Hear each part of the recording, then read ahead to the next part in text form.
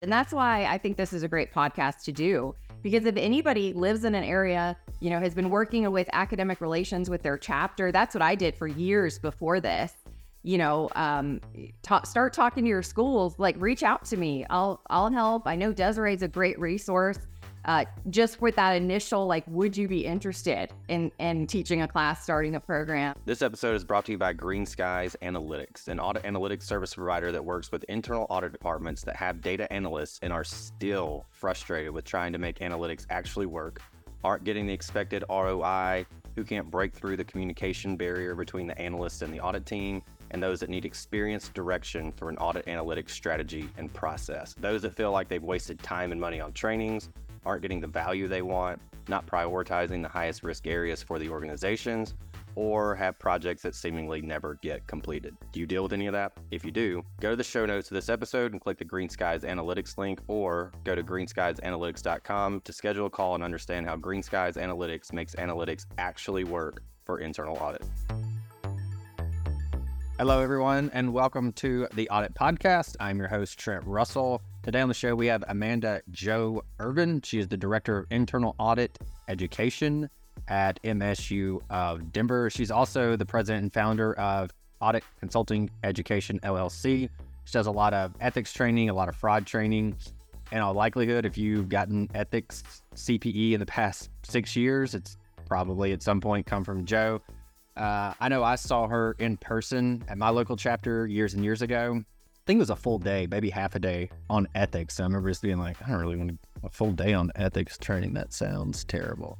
And it was actually really entertaining. And so I think she was on episode 19 of the podcast. I think we called it something to the effect of like making fraud not boring or something to that effect. I'll be honest, Jo was the one that told me about it being episode 19 when she jumped on. When we did the recording, and so I'm not sure if that's even close to the title, but I think that's about right. Anyway, all right, so that's what Jo's always kind of been known for. She also hosts the Fraud Retreat. It's an in-person conference every August in Denver, so there's a link to that in the show notes, and she mentions it also, so you can register for that.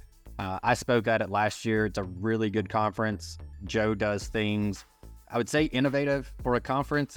Things that I've never seen be done at a conference to keep it to where it's not just, let me go hear this speaker. All right, let me go get a cookie. Let me go hear this speaker. Let me go get another cookie. I hope there's still cookies. Let me go get okay, there's still cookies. Let me go hear this speaker. So it's a really well thought out, creative conference.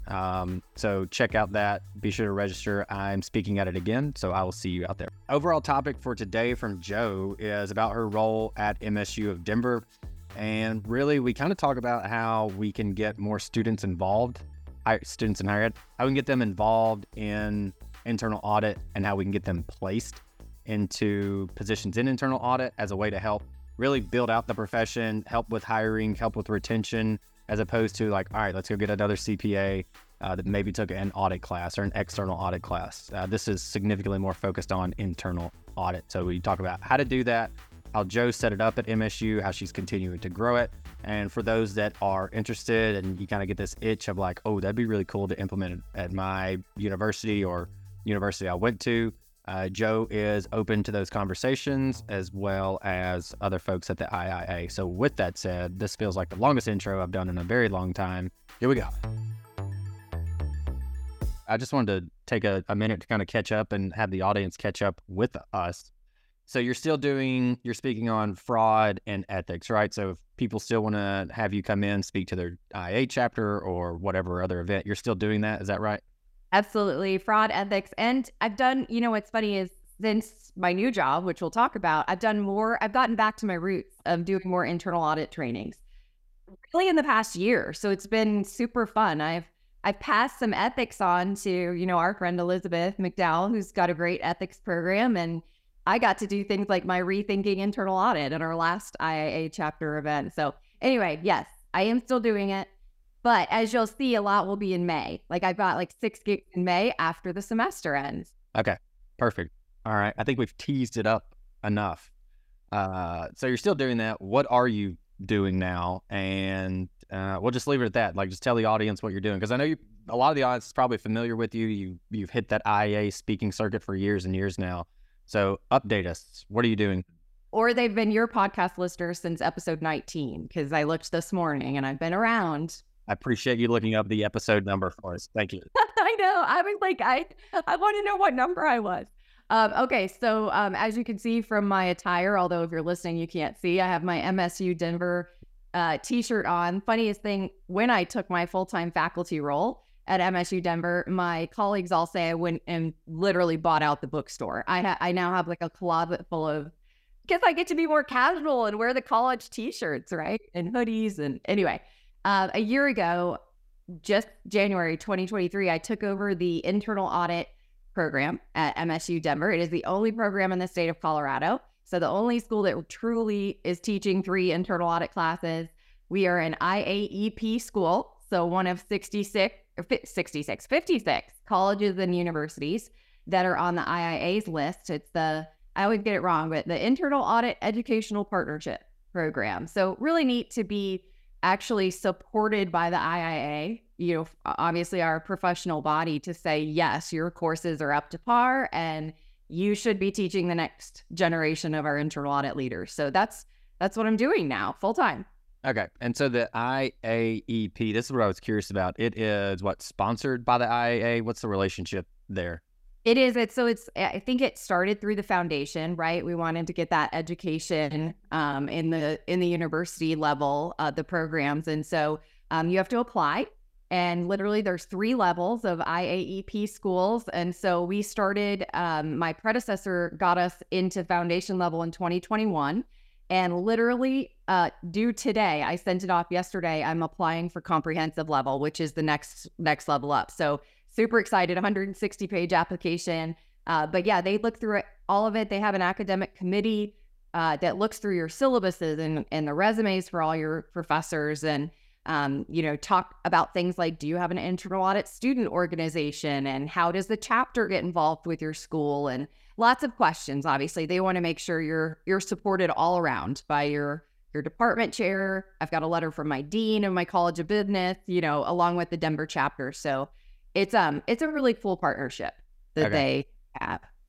That's what I was curious is, why do we not see or hear more about these programs? And I think you answered part of it with the fact there's a 160-page application for the second level.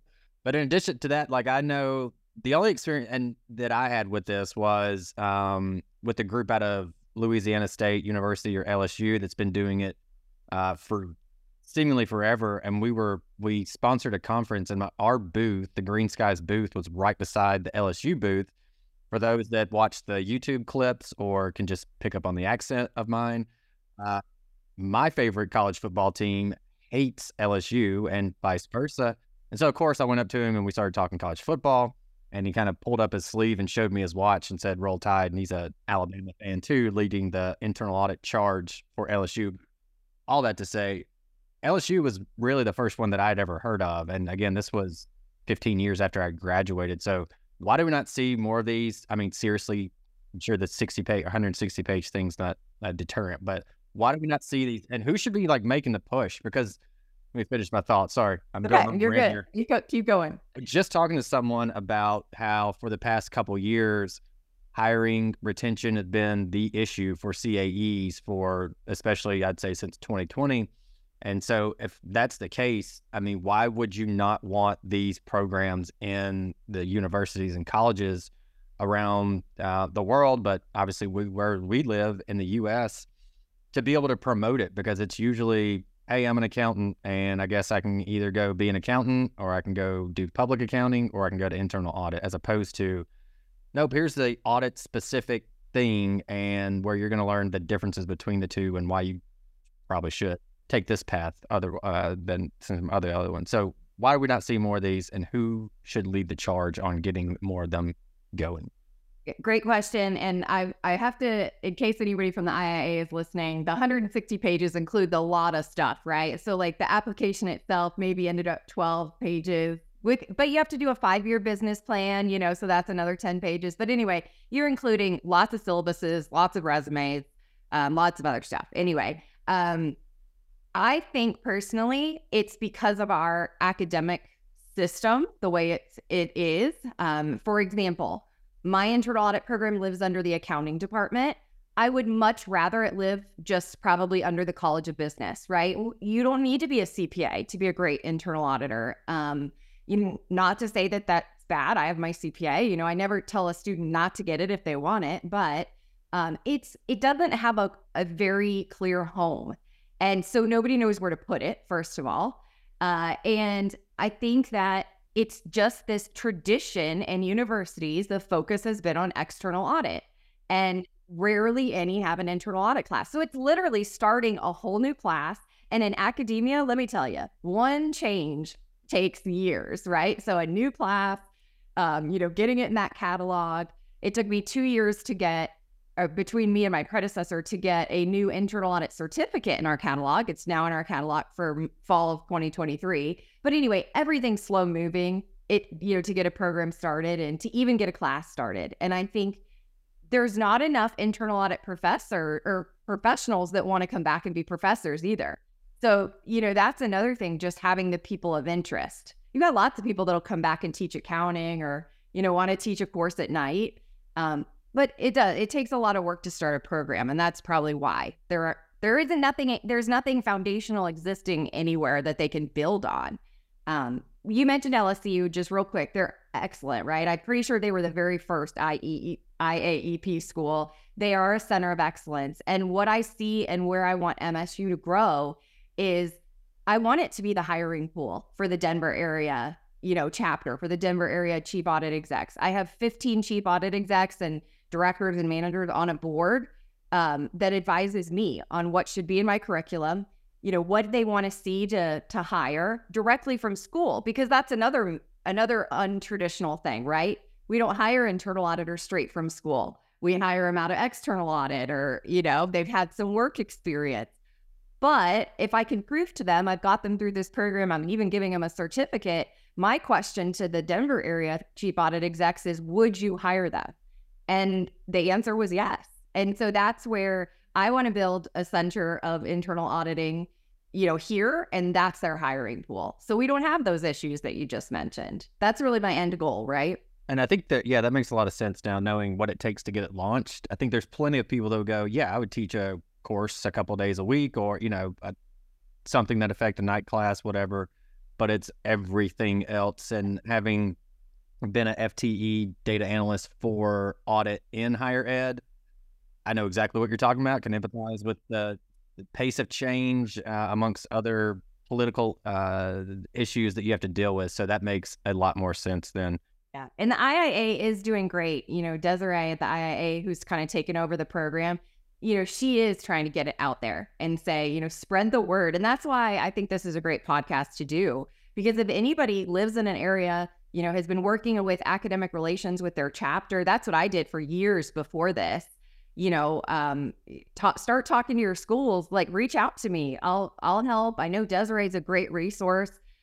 Just with that initial, would you be interested in teaching a class, starting a program? I think any of us are willing to help. So. Okay. And who's that? Desiree who?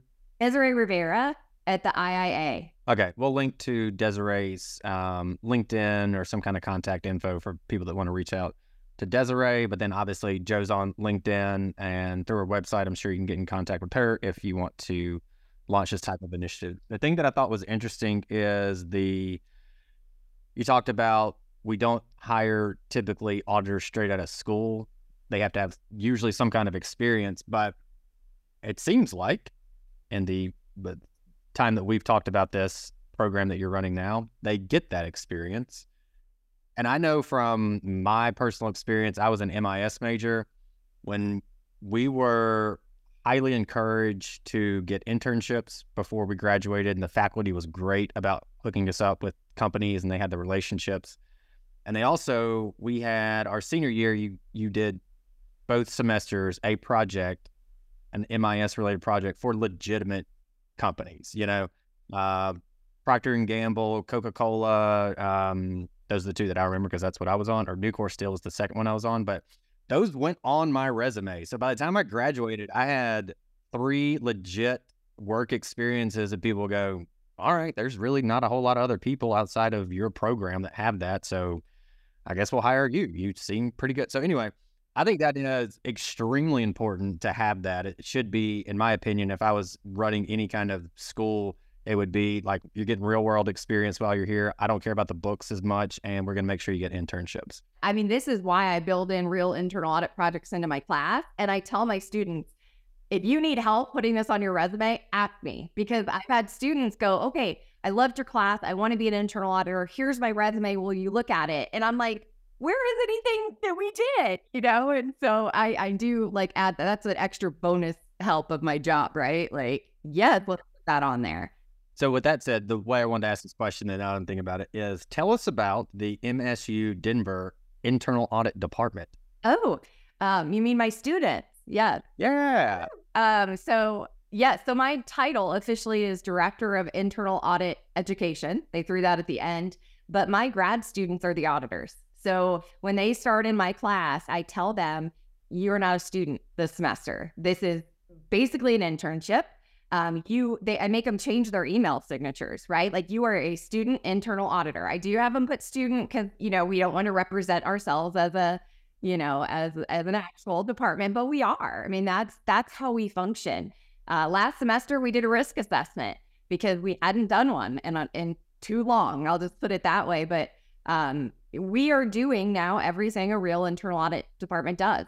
Last semester, I had one of my students follow up on 34 open issues because we didn't really have a process, and I saw it as a gap, right? We're supposed to be doing that. So anyway, yes, my grad students are the auditors. They are doing a fantastic audit right now. We just kicked off yesterday. Super fun. And it's great for me. That's like what I was saying at the beginning is I am back to my roots now, right? Like, I started in internal audit in 2005. Left in 2018. And yes, I've had clients and consulting work, but I am like, back to where I'm picking the audits, we're kicking off, we're closing out, we're reporting to the board, and I love it. It's been awesome. So that's what I was curious about. If you have a student internal audit department, who are they reporting to? Well, this is kind of one of those, like, I'm not the internal audit director. They do report to me, like my guidance. We all collectively report to the CFO, like, an organization would between the CFO and CEO. We work very, very heavily with the CFO. And in fact, he funds part of this program. He funds part of my salary in order to run this program because he relies on the students. This was decided over 10 years ago at MSU. They had an internal audit department, wasn't looking at the things that they thought it should be. And so they said, hey, let's try this program out. And it's been great. I have my moments where I'm like, oh, we're not doing enough, right? Because I was an internal audit director. And so I don't get enough students to cover what I would want to every semester. Let's be honest. So there's been some really honest conversations with our board of trustees at the university. Do we need some supplemental internal auditors? So be on the lookout. I might be posting for jobs, but anyway, I don't think it would take away from what the students are still doing. So your students are living the real internal audit life. You are living the real internal audit leadership life when you said that you're worried that you don't have enough coverage. That's probably, I think every audit leader can hit that position. And I hate that word. Like, I go on my soapbox because it's not about coverage. It's about covering the risk, right? I mean, it's not about covering. There's no way I need to cover the whole university, but, are we looking at things like cyber like we should be? And, those kind of things. So with that said, what are some of the audits they've done, or what's something that you have coming up that you're excited about or that they're excited about? Yeah. So, we've really done some great things. So our university has gone from just exorbitant, like 10 times of the amount of funding and donations recently. So last semester we looked at the university foundation. So how are we raising money? They looked specifically at the pledge process. We're getting all these pledges. What's the percentage that we're actually getting in money? And so, got to do a little bit of data analytics in that project, which was fun. This semester, we are focusing on a big initiative at our university, which is called the Health Institute. And they have literally 14 grants between state and federal and foundation grants, private donors that are giving millions and millions of dollars. I mean, they have one that's over a $10 million grant, and they are building a simulation lab on our university. And this is all, I mean, if you think about it, it's all about retention of our university. Colorado's number one employer is healthcare. And so this health institute covers 10 departments, healthcare, all medical professions, nutrition, wellness, engagement, everything. And so it's been this huge initiative for 6 years at the university, and they just keep growing and growing and expanding. And their processes aren't expanding with their growth. And so they asked us to come in and advise them on like, how can we make things more consistent and, doable, because they've just grown so much so fast. And so it's a great, like, it's less of an assurance and more of an advising for these students this semester, which I like. And it's a huge initiative, which I like being involved in, right? So how many from that program last year then are now internal auditors? So I know this might not seem like a huge conversion rate, but 2 in that class. So that class is capped at 10 grad students. And so 2 in the spring loved it. And we worked with them, put it on their resume. They're both senior internal auditors now. So I feel like it's a huge win, right? They were one of them. And to be clear, our grad students usually come back because they want to do something different, right? So one of them was already a revenue accountant. One of them was an external auditor for a nonprofit firm. So they had, some work experience under their belt, but immediately were able to switch to internal audit and are super successful right now. So, and love it. All right, Joe, as your second appearance on the show, and I think the first, I'd have to think about this. I know we did a lot of repeat guests last year when we did our Beacon Award winner series. I think you're the first repeat guest outside of that list, though. So congratulations there. Very special. Thank you for that. For whatever that's worth. Yeah, I know you're going to be over the moon thinking about that. I am. With that said, the show hasn't changed a ton in terms of structure. We always like to leave the guest with the last word. We always tell people that I just ask questions. It's the guest show. I literally just ask the question. So with that said, I want to give you the floor. What do you want to leave the audience with? I want to leave the audience with, I just invited Trent to be a repeat guest at the conference I host every year in Denver. Yep. So you want to come August 8th and 9th. Trent is going to be, ChatGPT analytics, right? Okay, so how cool is that? But anyway, it's a fraud retreat. So I started this conference because I was seeing a lack of fraud options in the Denver area, specifically in person. And so I had this great idea pre-COVID, right? So it got delayed, but this is my 3rd year and it gets bigger and better every year. With Trent's help, we just booked Cynthia Cooper to be a keynote. And because I draw obviously a lot of internal audit crowd, I think she's going to be fascinating because day 1 is going to be about fraud prevention, litigation, strategies to catch fraud, like data analytics. Day 2, we're going to talk about culture, being a whistleblower, bringing somebody in that runs a hotline. It's just going to be it's going to be a little bit different this year. And I think it's going to be really educational. And we're ending the day with a comedian who is literally called the undercover employee, who has some stories about culture. So it's going to be great this year.